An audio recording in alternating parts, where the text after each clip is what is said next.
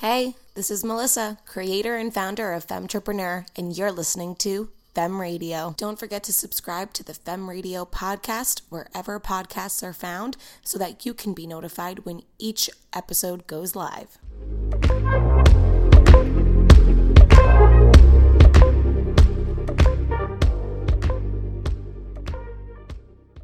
But what it really is they're changing now the guidelines of how it is that they measure and determine if someone is below the poverty line. So it's not that poverty no longer exists, it's that you're defining it differently.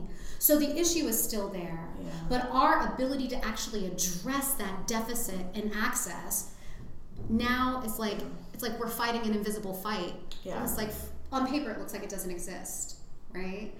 So it's kind of like just the beauty of public health. It's like a beauty and a beast, this idea that we are constantly fighting a fight that no one can really see, but we see the impacts by being in the community every day. It's like, you can't tell me that poverty doesn't exist. When I walk through my neighborhood and I see buildings that are completely decimated, that outside people are coming in and trying to invest in a community that has a very rich cultural mosaic, and they're being completely forced out for new development to put in apartments that nobody in our neighborhood can afford. Yeah. Or to bring in resources that nobody in our community can actually access. It's like, so really, what then are we solving if the problems that I know exist, you say do not, and now all of the money that you're throwing into my community is to build up on top of a foundation that's already crumbling? It's just, that idea of perspective. Like, you could not possibly imagine what it's like to go through a day without being able to eat so that your children can, because you piss in a gold toilet. Yeah. So how can you tell me that this problem doesn't exist when you've never had to experience it yourself? Yeah. It really is just like a lot of ignorance. We're in a really good place. Yeah. I'm so happy we're talking about this. Because I've got a lot of things to say. It's like that meme when the room is on fire. It's like, everything is fine. Everything's fine. Yeah. You hear that? That's what I call passion. I sat with Ora Kemp for almost 2 hours to talk about her work with New York Common Pantry and why she decided to accept a role with their organization. And at the end of it, I have to say, I was partially disappointed, but not for the reasons you think. After nearly 2 hours, I was disappointed in myself for not doing more for our communities, for throwing out food that I probably never should have ordered, for not understanding that each day mothers and fathers wake up struggling to figure out how they are going to feed their families, sometimes sacrificing their own meals so that their children can eat. And that's not all. Ora's passion for her work is easily noticeable when you speak to her, but not only is she just talking about it, she is about it. Her work has become her lifeline, and each day she wakes up ready to make the world a better place, starting with the Bronx. New York Common Pantry served 500,000 New Yorkers last year, distributing over 6 million meals. This episode will shock you and move you, and hopefully by the end of it, you'll have the same feeling that I did, and you'll be inspired to volunteer, donate, or simply spread the word.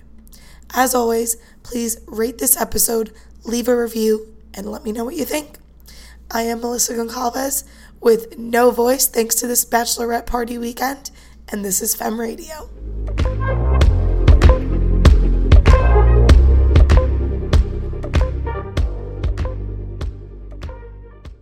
Equity advocate and PH-bound nerdette, Ora strives to blend scientific findings and social application through community development. She is committed to removing barriers to health, seeking out opportunities to connect people to necessary resources and fundamental education, tools bolstered through promoting dignity and supporting self-sufficiency.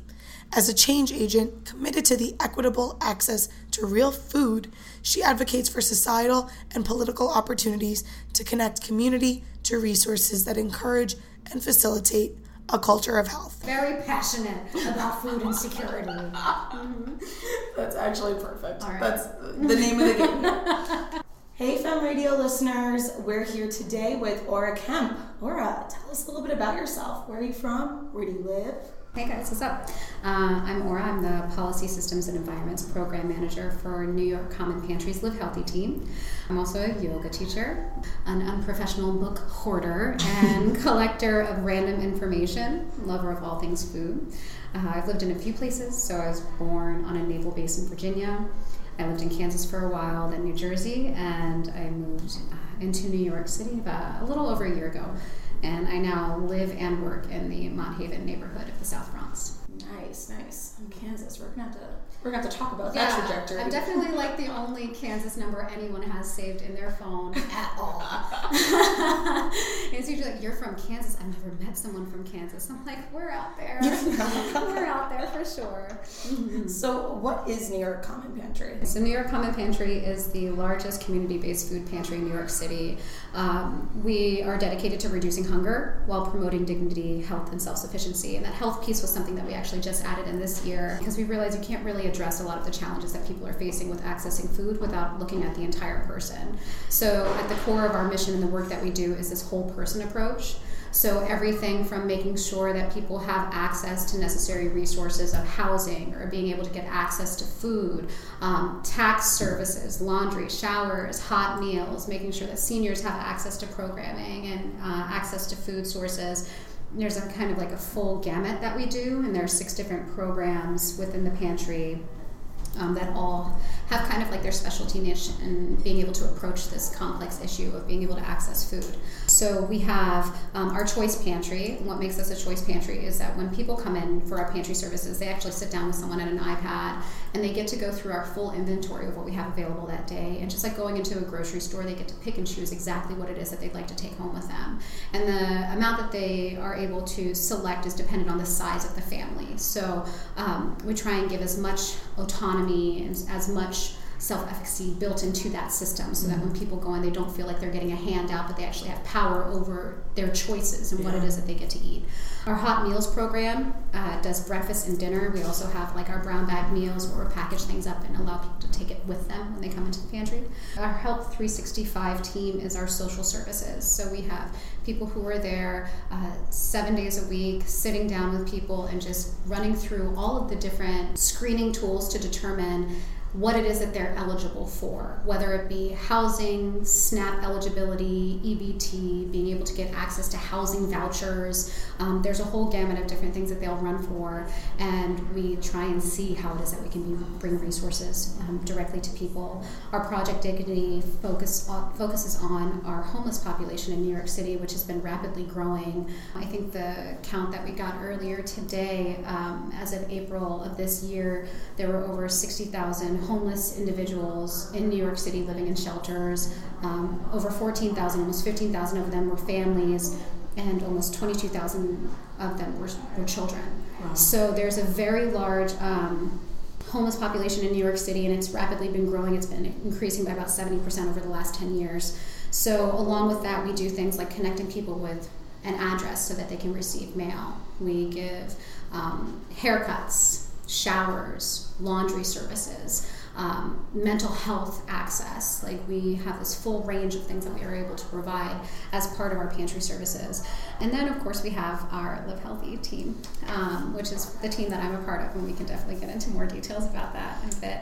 And the last one is our Nourish program, which is our senior services. So that actually services all 5 boroughs.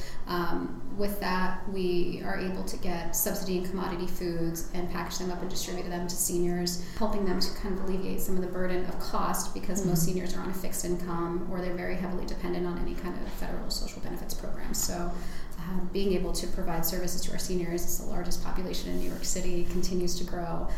So we reach a lot of people through that program as well. Wow. Yeah. That's so we awesome. do a little of everything at the Common Pantry. Yeah. Yeah, I'd say. Mm-hmm.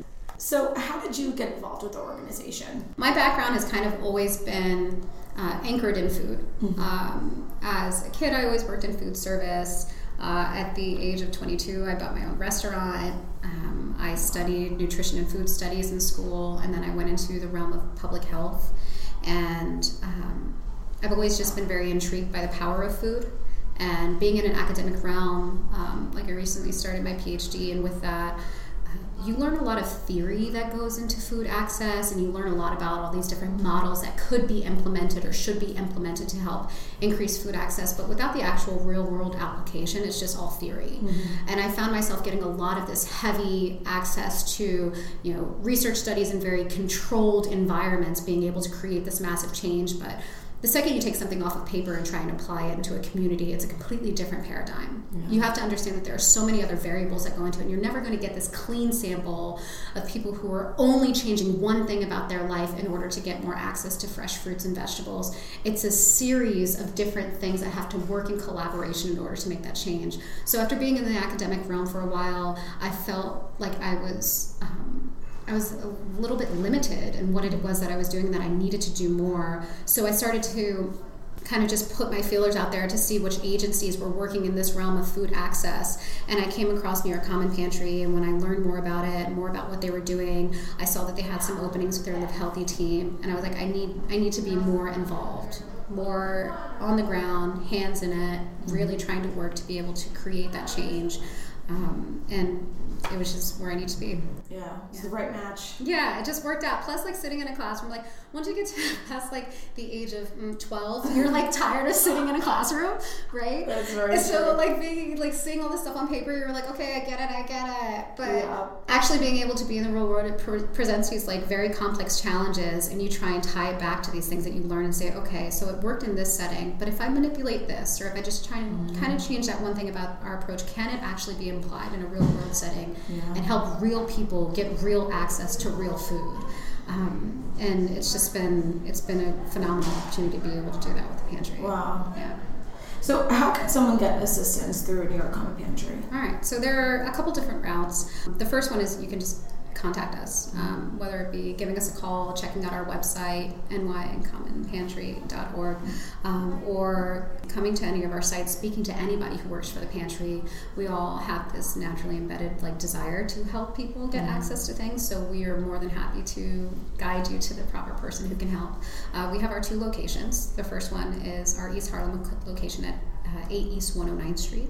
The other is closer to Hunts Point. The address for that one is 1209 Hoe Avenue in the Bronx. Yeah. And with that, like, we have our Help 365 team there at both sites. So our social services team there to actually sit down with people and go through the whole process of seeing what they're eligible for.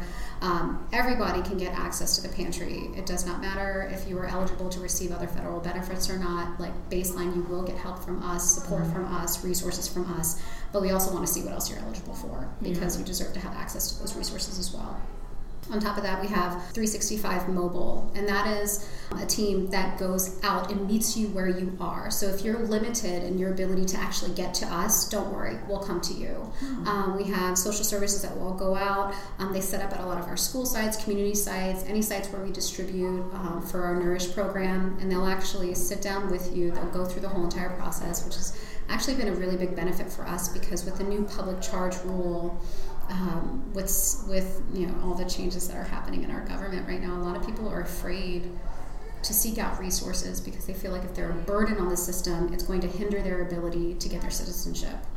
So they've actually seen, like, a massive drop. 250,000 less people are on SNAP because of the public charge. Interesting. And so the number of people that are eligible for services and not actively seeking them out because of their fear of having it held against them for being able to attain citizenship, it shouldn't be an either-or situation. If people need help, they need help.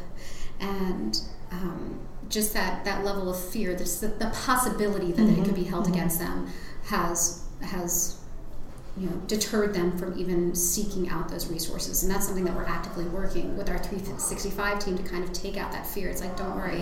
You don't have to come in if you're afraid. We'll come to you. We'll sit down and talk to you. We'll let you know the proper information so that you can still get access to resources, even if you don't want to have the possibility of making that whole situation and process a bit murkier, or having it come back later and be like a negative notch on your record.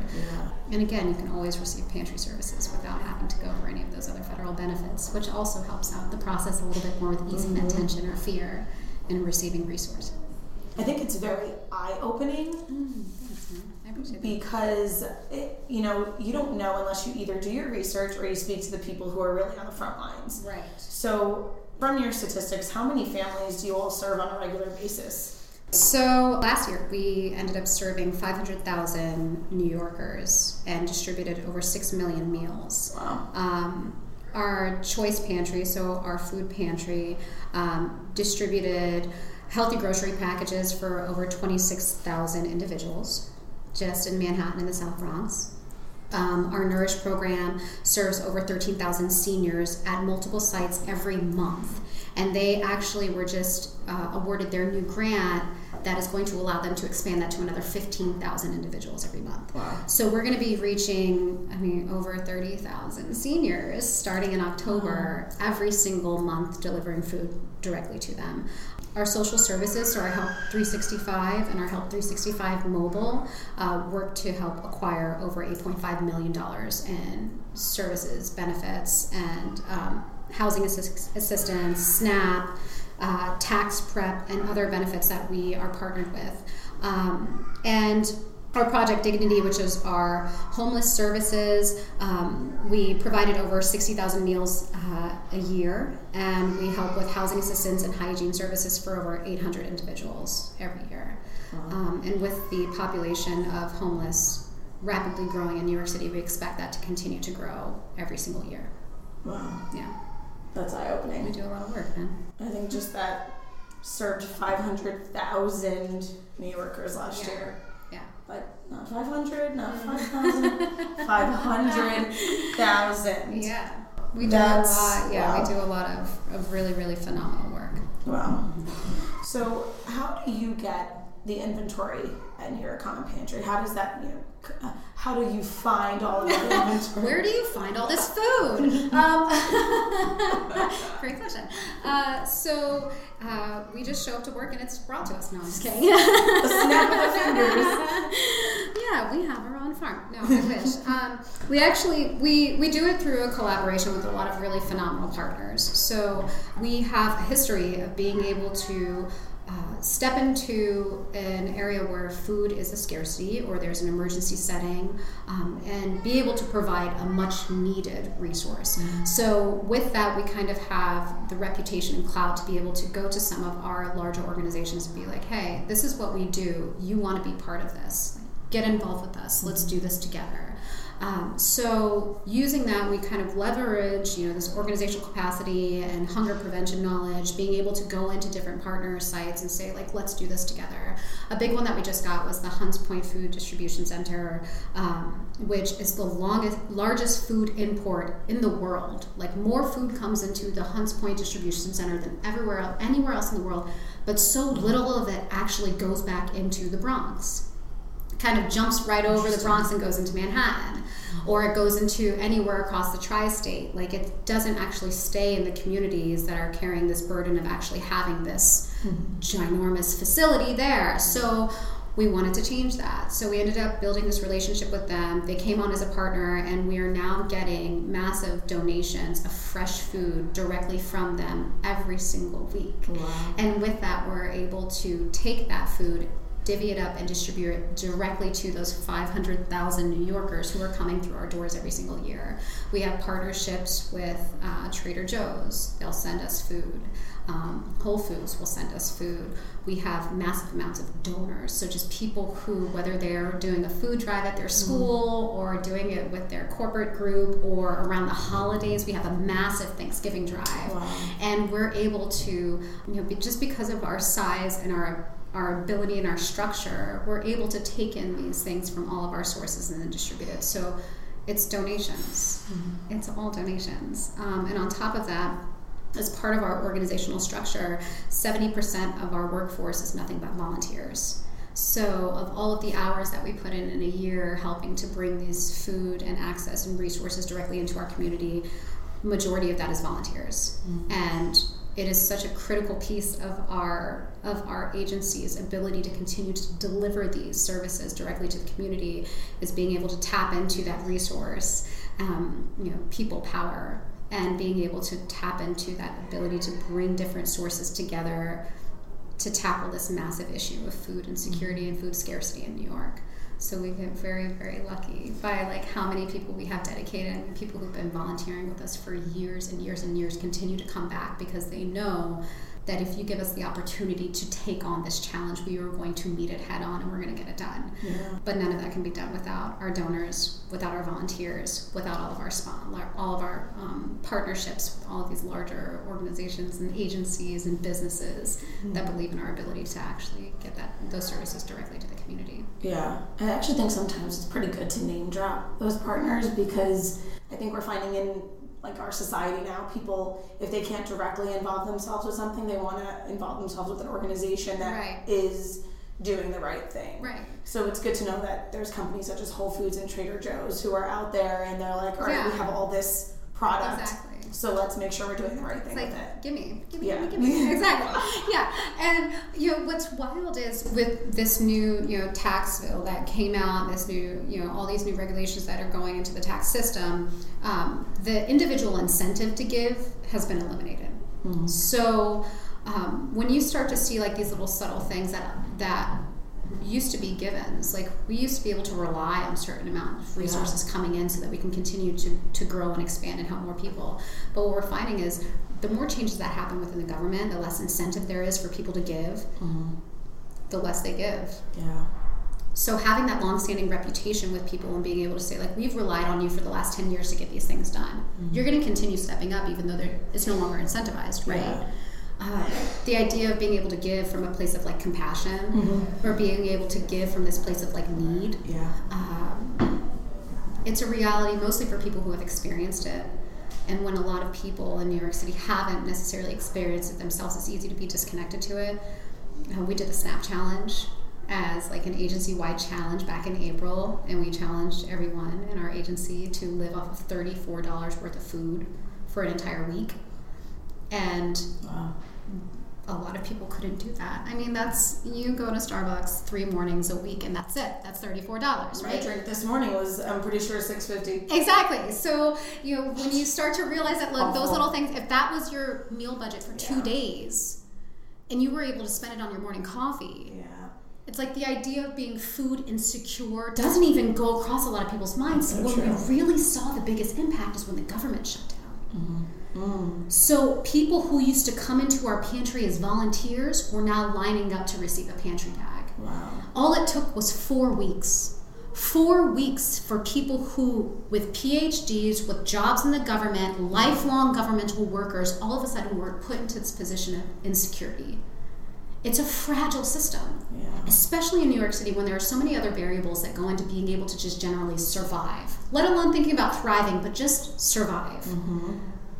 The second that something is taken from that piece of your structure and foundation, everything comes crashing down. And for something like housing, food, water, clothing, the necessities, those shouldn't be a struggle, right? Like getting a car should be what it is that you have to work for, not getting food onto your plate. Correct.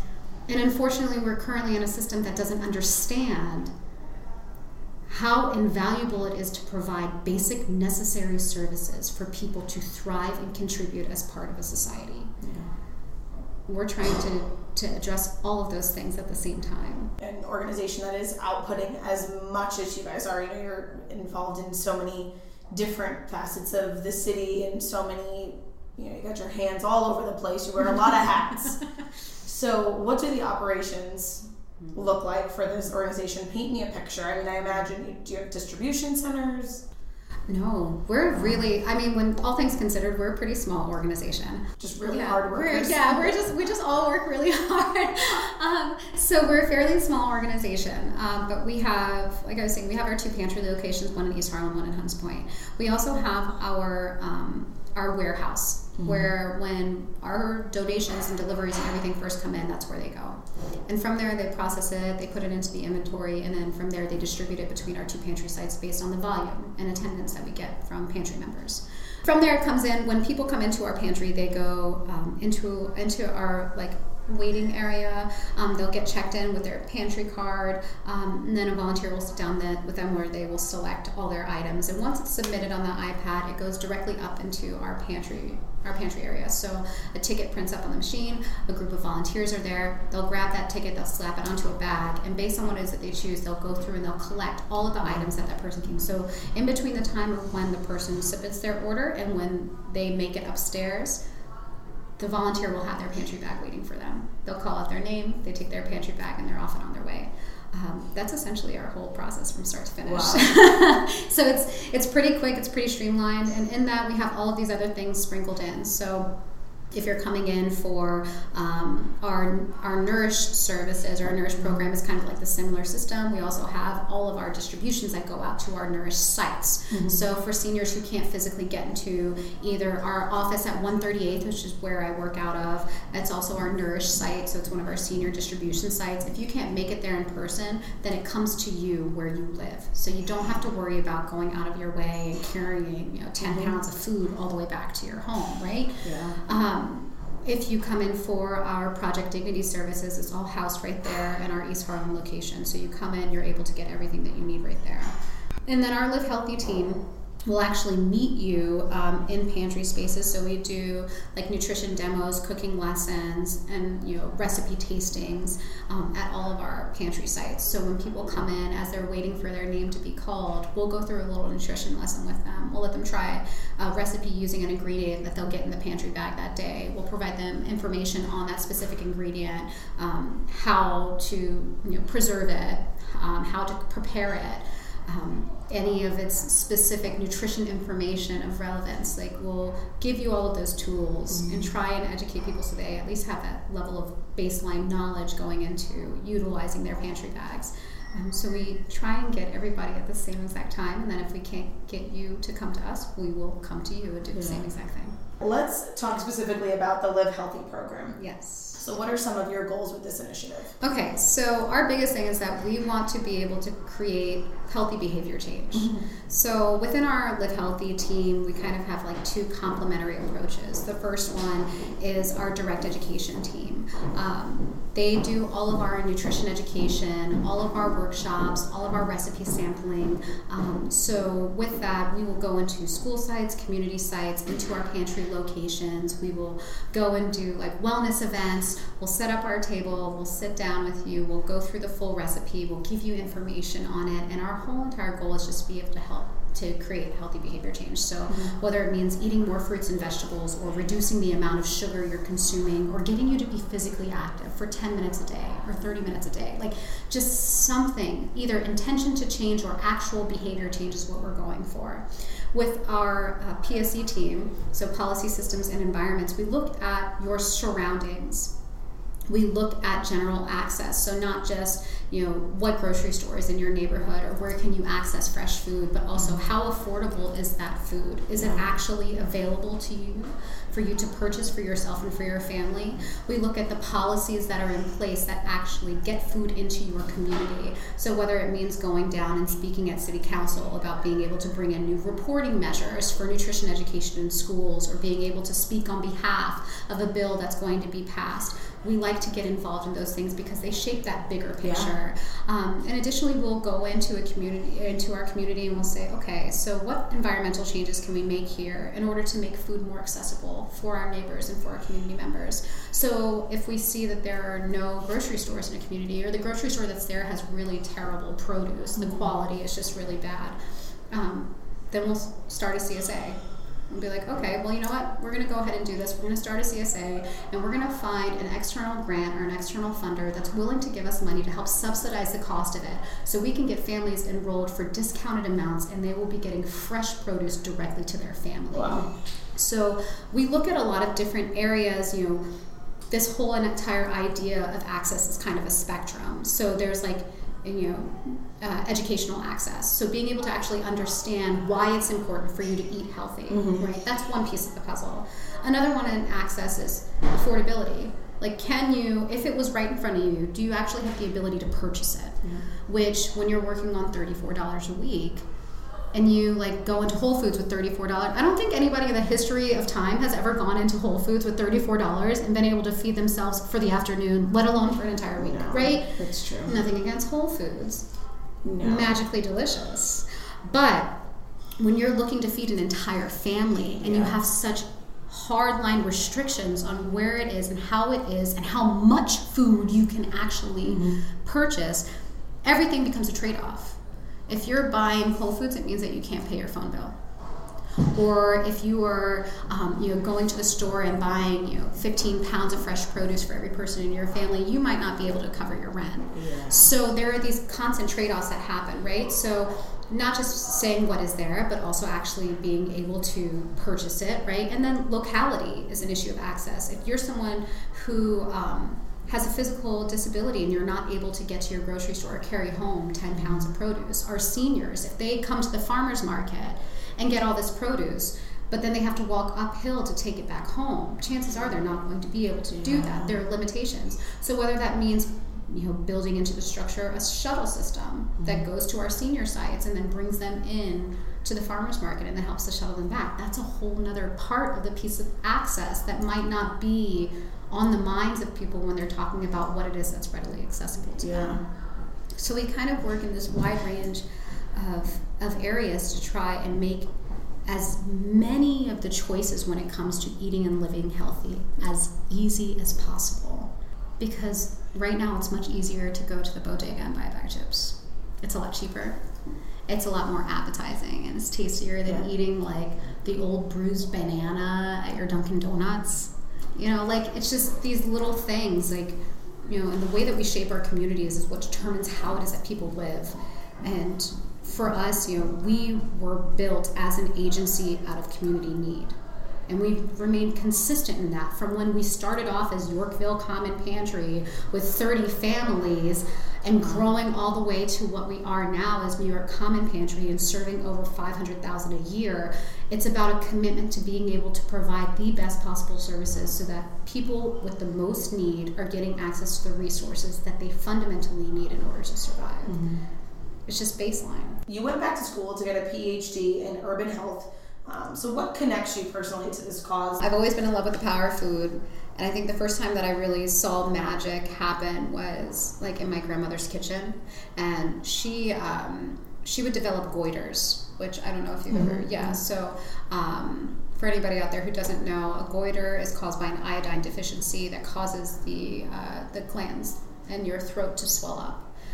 So just underneath her chin, just around like the corner of her jaw, she would develop this golf ball sized swollen gland in her throat. And whenever I saw her in the mornings and that was on her throat, I knew for the next 3 days we'd be eating nothing but cucumbers and tomatoes with iodine salt. Like, I knew immediately what it meant. Everything became a salty snack. Cucumbers, tomatoes, celery, anything that we had a little sprinkle of salt on top. All of us were in it together. But the beauty of it was every single morning, after having those snacks, you would see it shrinking. And my grandmother didn't understand nutrition. She wasn't trained to understand nutrition.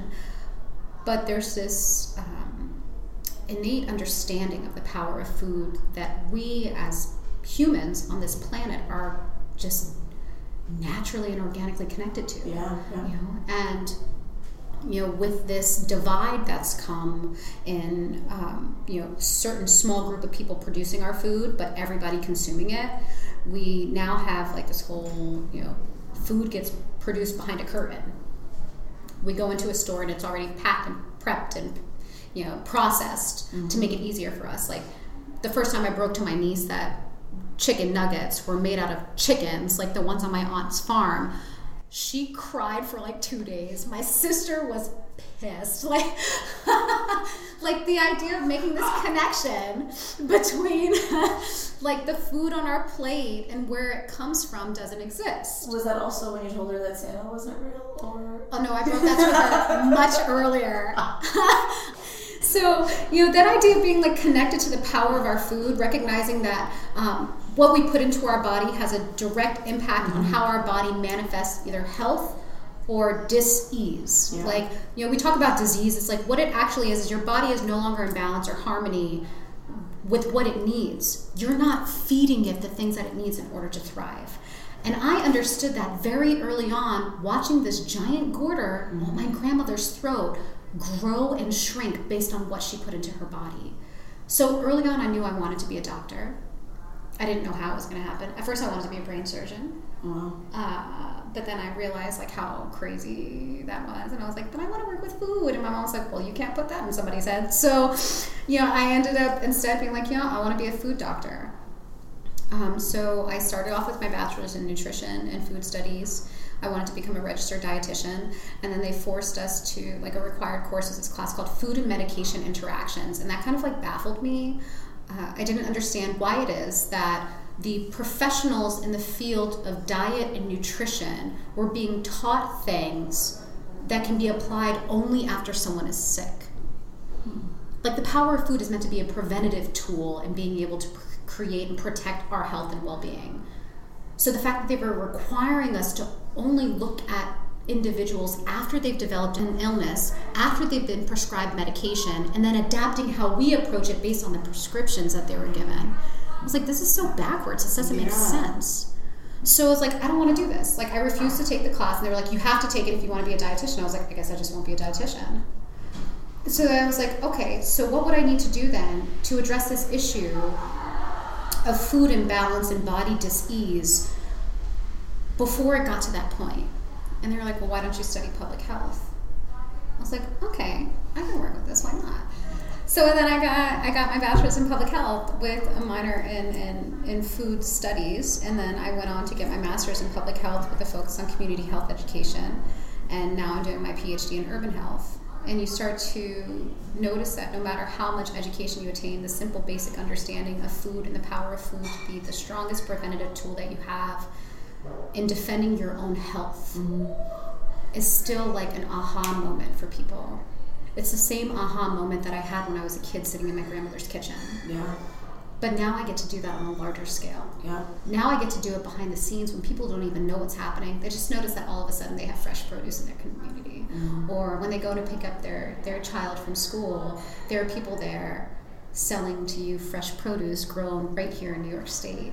Like, all of the work now that I get to do opens up these doors, and I know that the impact that I want to have on the future and the work that I want to be able to really influence and be a catalyst for can only happen if I have the authority behind me of being able to say, like, I'm a doctor in this field, I know what the fuck I'm talking about. Not to mention that, like, I've been training for this since I was a child. Yeah. So it's just like a love and passion that's always been there, and I hope that by, attaining a PhD, it gives me the authority that I need to be able to walk into any room and be like, no, I'm the expert in this field, and I'm going to help you to figure out this complex puzzle. Let's do this together. Dr. Kemp, you can trust me, I'm a quarter doctor. Yeah. Just like you said, food has such a positive effect if you just switch it up and you add things in. And I think it's so important, especially with New York Common Pantry, just the thought that you're not just helping to feed families, but you're helping them to be empowered to make the right choices, and you're also providing those choices to them. Right. Whereas in a lot of other cases, I'm not sure that they get that option. Right, and we're actually rolling out in a few months a new system called Healthy Choice Pantry. So let's say you come into the pantry, you know nothing about nutrition, you know nothing about what you should be eating or could be eating. There's going to be a little icon now on our screen that's just like a little bag with like fresh produce sticking out of it. And if you press that box, it's similar to like an Amazon one-click style. You click that box and it automatically selects all of the healthiest things from each category. Wow. And it predetermines your bag. You still have the option to go in and switch things out based on your preference, of course. But it takes that need for knowledge and understanding of nutrition education to be removed from the equation. Yeah. And instead, like, if we have the option of white rice or brown rice, we would love for you to choose the brown rice. We would love for you to do that. Mm-hmm. Maybe you don't know, and the only thing that's familiar to you is white rice, but by getting you to choose the Healthy Choice bag, we're now going to help you make a healthier choice. We're going to help you learn how to cook brown rice. Yeah. We're going to help you learn the benefit of it as opposed to having white rice. And if rice is a staple in your diet right now, you're now going to make one small change by selecting a different item that's going to benefit you and your family past just that one decision, right? So, And that's something that we're doing not just to change our level of commitment to this idea of healthy eating and health promotion, but it's also to set a standard for our donors. Like, we love that you give food. We'd rather it be lean proteins and fresh produce over Chef Boyardee. Yeah. And we're going to hold you accountable to that if you want to partner with us. Yeah. Like, we want to make sure that everybody understands that it's not just about giving people food, but it's about giving people the right food. It's about giving people who need it the most the right food. Yeah. And it's going to have the greatest impact on health because they're not getting that access to real, complete, wholesome food anywhere else. It's kind of like kids in school.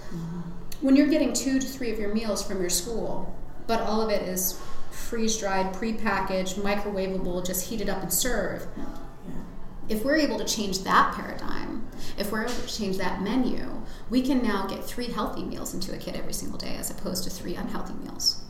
Right? Which is exactly what we're trying to do right now in District 7 in the South Bronx with being able to bring in scratch cooking from Red Rabbit. Like, they're now going to be able to provide for you food that's culturally relevant, things that kids are familiar with, things that are familial, so things that they actually recognize on the plate, but all of it is from scratch and all of it's real food. Wouldn't you rather have that for your kids than having pre-packaged microwavable meals? Like, it's logical. And then when you teach kids at a younger age to be able to recognize healthy food from unhealthy foods, as adults, getting them to add a little bit of greens onto their bacon, egg, and cheese every morning isn't such a struggle. It's just innately what they do. Yeah. Like, when you got into this career path, were you ever like, this is common sense? Why is it not easier to achieve? Oh, of course. Like, I feel like I'd be so frustrated. I'm a little bit biased. Okay, so me being someone who's always been intrigued by food and nutrition, I feel like I am biased when it comes to being like, of course, why wouldn't you? But it helps when you put it into like real measurable things for people. So if I told you that by adding in, strictly by changing nothing else about your diet, but just adding in 3 more portions of fruit and vegetables every day, you would push off the development of diabetes by 15 years. Jeez.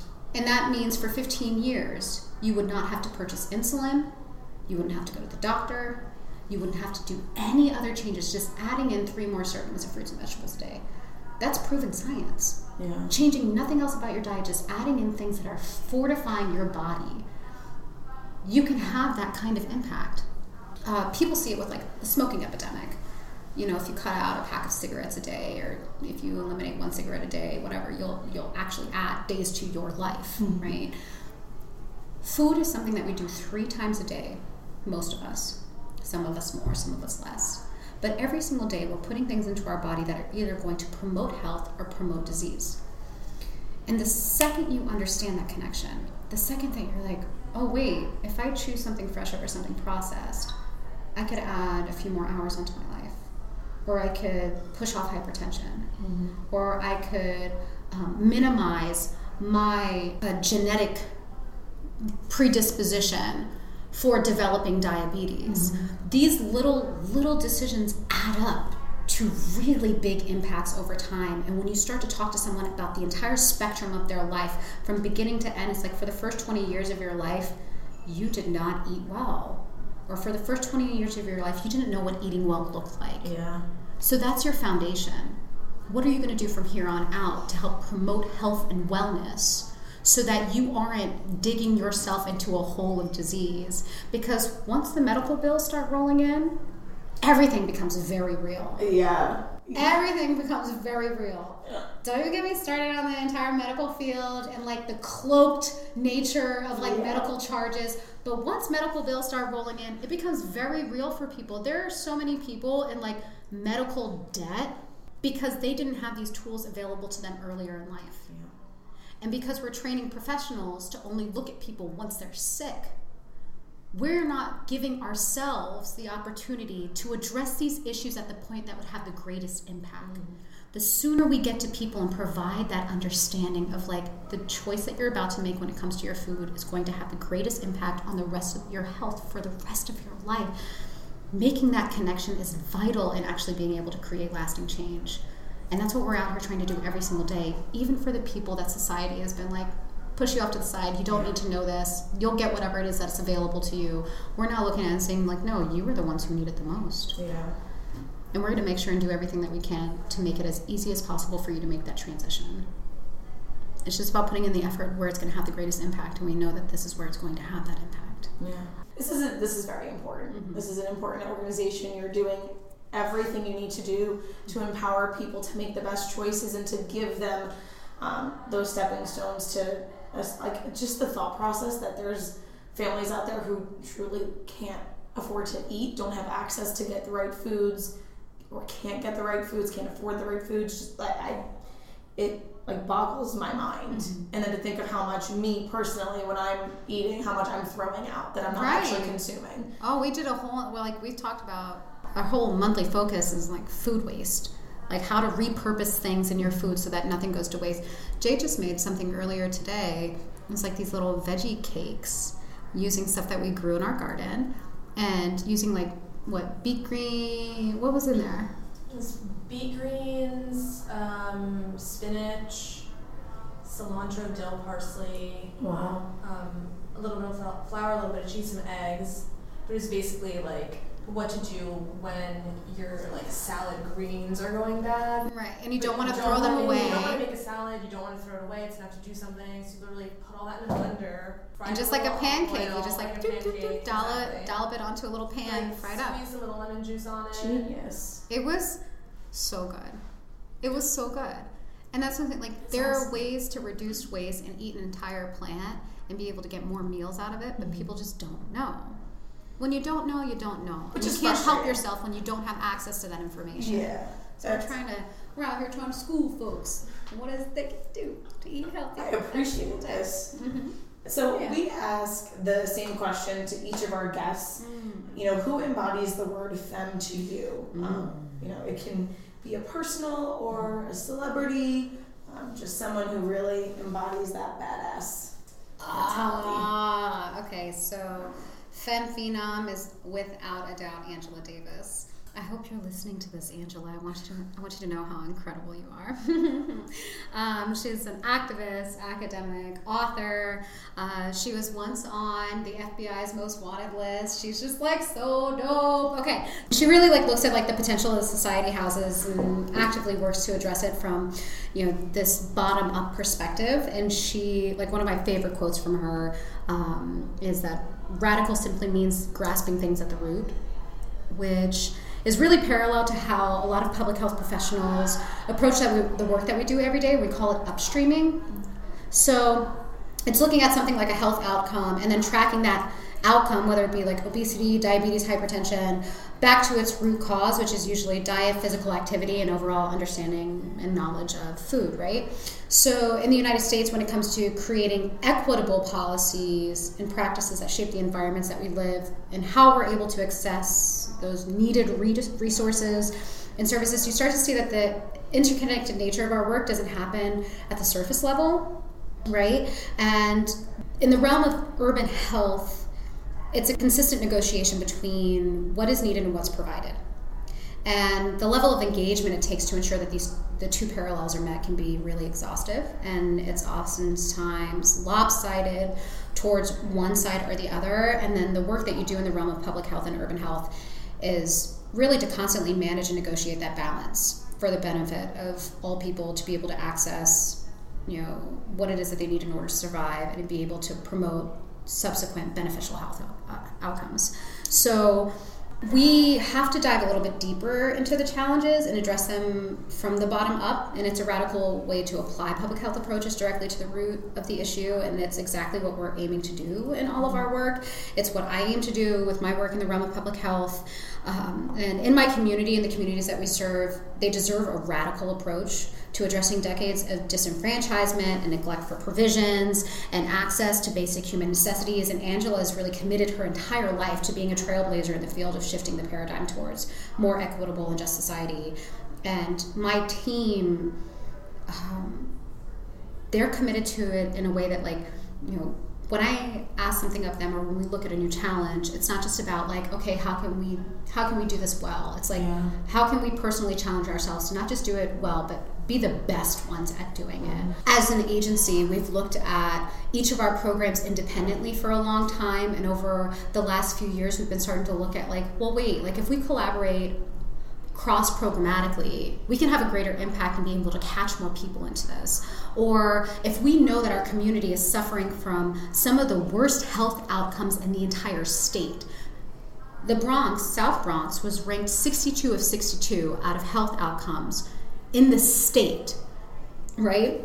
And that's a title that we've been able to hold on to for years now. Like, it's not just like it's this isolated thing. In the entire state, if you live in the South Bronx, statistically speaking, you're going to have the worst health outcomes out of everywhere in New York. And it's not by chance, it's by design. So when you start to recognize that like there are these problems that exist and we're seeing the outcomes of those problems, my team now gets to look at it and say, okay, let's upstream this. Let's look at the root cause of this, and let's be radical enough to say we are going to go in at the root cause of it and we are going to pull it out.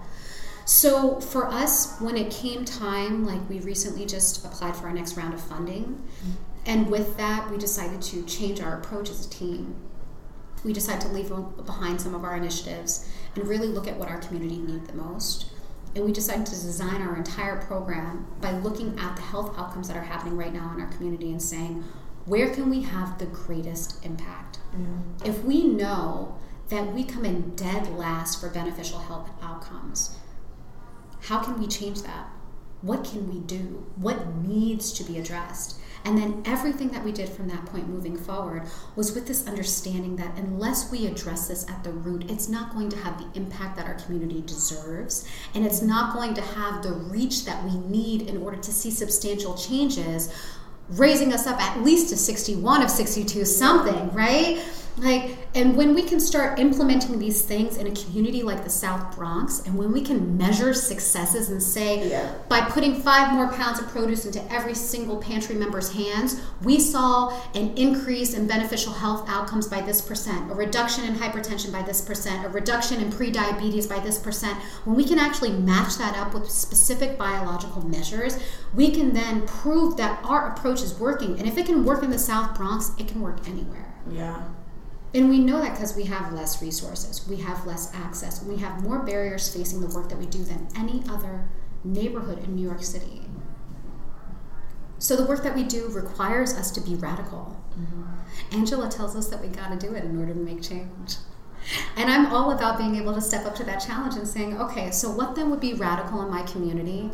How can I get people on board? How can I get buy-in from a multitude of stakeholders in order to make this crazy radical idea a reality so that the people in my community are living healthier, are prosperous and are thriving and are able to actually think about more than just simply surviving. Mm-hmm. They deserve to have that kind of support. They deserve to have that kind of advocacy, and they deserve to have people who are willing to step into that realm of being radical in order to make it happen. Because nothing that we've been doing to this point has worked.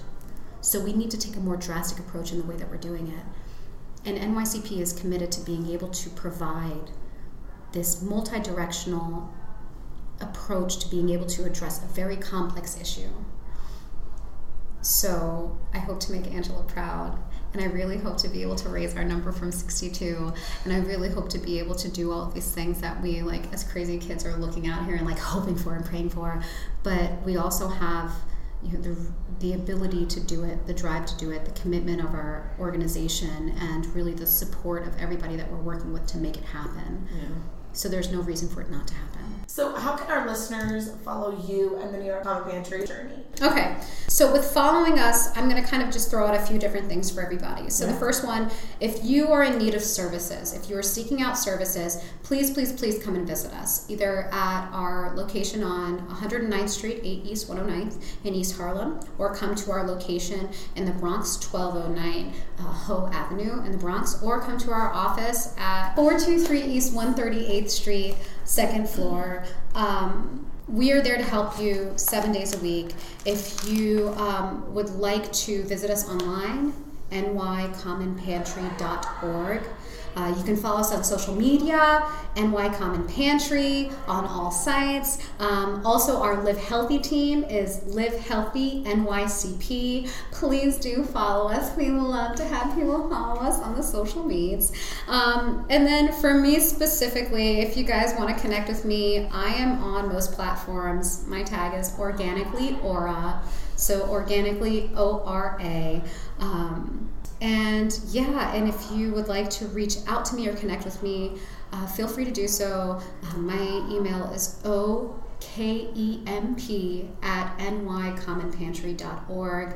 I'm always around to answer any questions, to guide you to people who can help you with services, to connect with you if you'd like to see some initiatives come into the community, if you work for an agency that's interested in supporting the work that we do, if you work for a corporation that's interested in volunteering and donating and providing any additional support, if you know somebody who knows somebody who's like, I want to get into this fight, please connect with us. The work that we do cannot be done without collaboration and support from a lot of different sources. So being able to have that support is so important. Also, for the first time ever, New York Common Pantry has a team running in the New York City Marathon. And believe it or not, y'all, Aura is running in the marathon. And yes, I know. Yes, that's the face that I had too when I found out. So along with that, we have our marathon team. We're in the thick of training for conditioning and things already. So if you want to shoot me tips on how to survive 26.2, if you would like to come out for some donation classes that we're going to be doing to help raise funds, if you would like to contribute for that, please, again, just let me know. I'm most active on Instagram. You can connect with me there, slide in my DMs, shoot me a message, and the link to help donate and support is there on my page as well. Again, that's Organically ORA on the gram and Facebook. So yeah, that's us.